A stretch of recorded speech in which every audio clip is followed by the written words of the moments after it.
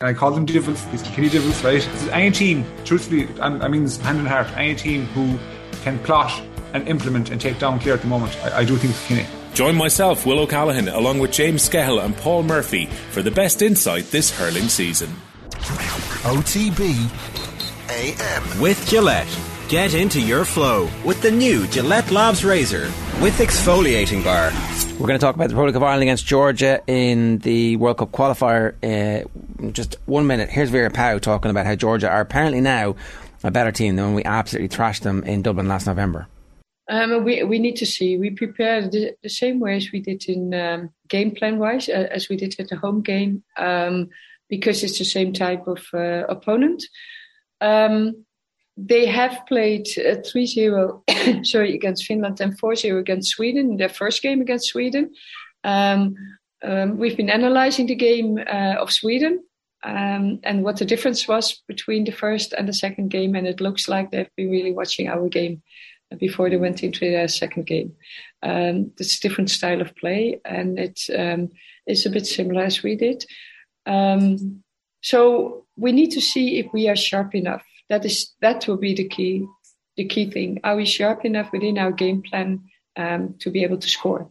And they will play their plan, of course, to stop us from scoring and trying to beat us with a break. And they have decent players up front who are fast and can break if we leave space, and we will leave space. So it's not only preparation, is not only about scoring goals or getting the first goal on the score sheet, but it is equally how to keep them under pressure so that we cannot be beaten with the space that we leave behind us. That was Vera Pauw talking about how Georgia are a better team now. No one's really buying that. I guess it's take a little bit of pressure off the Republic of Ireland tonight when we expect to rack up a big score. Alana, good morning to you. How are you? Good, how are you? What kind of a scoreline should we expect tonight? This is brass tacks here from this perspective. Like, what do we need for this to be considered a good performance by Ireland tonight? Yeah, I think it's very interesting. I suppose understandably Vera Pauw is kind of trying to play things down there and say it's going to be very different from the last time. Now, obviously there is some differences in that, you know, they have to play in the heat, which they wouldn't be used to. And there's a lot of players Georgia didn't have the last time we played them due to COVID kind of situation.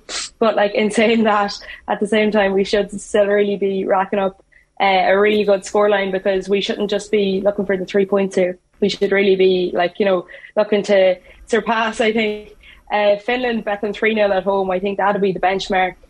Sweden bet them 15-0 at home. So even this rhetoric of they play a lot better at home, they still do, but they've yet to win a game in the campaign, and at home too. Somebody who is used to playing in the heat is Denise O'Sullivan, who obviously plays with North Carolina Courage, where things get pretty hot in the summertime, and she's in excellent form at the moment. So she'll come straight back into the team, will she? Yeah, definitely. I think it's a no-brainer that she'd have to. She's one of our best players alongside Katie McCabe there. Obviously, the two of them with our highest goal tallies, 4 each, their names so far in this campaign.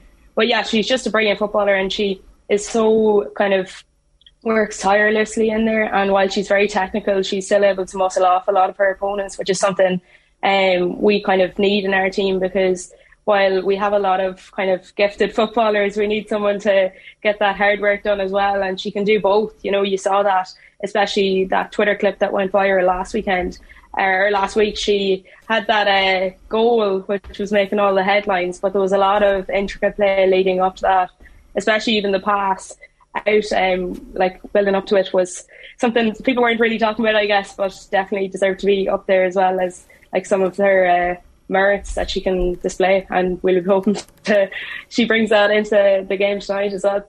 Well, one of the really striking things about the game last November was just how ruthless Ireland were. Like, they've really got some joy out of tattooing Georgia 11-0, and there was obviously this kind of internal competition between Denise O'Sullivan and Katie McCabe with regards to getting player of the match, to who would get more goals. Denise ended up with 3 goals in the night, Katie got 2, and you wouldn't be surprised if that's the sort of thing that's in the back of their minds going into tonight, where it's like, right, I'm going to outdo you tonight, I'm going to be the one who scores more goals than you tonight.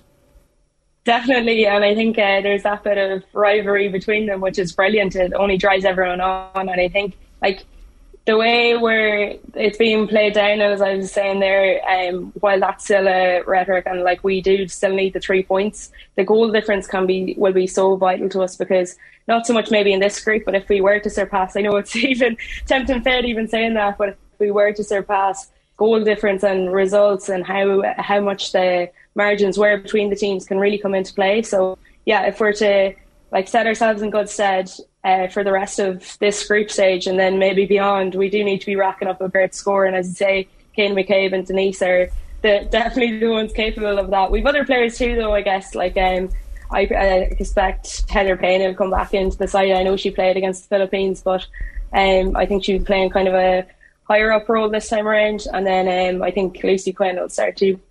Because I was just about to ask that, because we were having that conversation with Karen Duggan on Friday, with regards to what Ireland do in attack. So it'd be the two of them up front, and I guess the question is regarding the depth in that position. Do you feel that they're guaranteed starters from here on out for Vera Pauw in the Republic of Ireland qualification campaign? I think so, and I actually tuned into what Karen was saying, and I completely agree in the fact that, you know, we are a touch light up the forward line, and while we do have immense talent there, we do just kind of need to bolster the ranks a little bit, because while like we have Lucy Quinn and Payne and even Amber Barrett there, we do need to kind of strengthen up elsewhere, because, you know, Stephanie Roach came in the other day and played her first game for Ireland since 2017, and while she's been going really well in the Women's National League, which of course is ever increasing in standard, it's just not really to the same level as obviously some of our other players in the WSL and in major leagues around the world. So like we do need to kind of continuously strengthen up there. So, but I don't think this would be the game to do that. It will be, not for a start, it will be if we go on to establish a lead. But before that, I think we need to start our best team and kind of see where we go from there. Kickoffs at 5 o'clock. Victory will move us above Finland in second place in the group. The Swedes obviously are top in the group and are definitely going to win the group. So what do we need in terms of qualification for the rest of the competition? It's a convoluted system, but ideally we're going to end up in a playoff in Australia. Yeah, so obviously we have Finland and Slovakia to come yet. Finland also have to play ourselves, and then they have to play Sweden too. So they have two tough games there as well. In that regard, I suppose we did ourselves a favour when we bet Sweden, but Slovakia also did us one when they took points off Finland and stopped them getting all 3 points there. They had a draw there before Christmas. So yeah, if we finish above Finland, that'll be the main goal anyways for a start. But after that, it gets quite complicated. There's all 10 of the UEFA groups.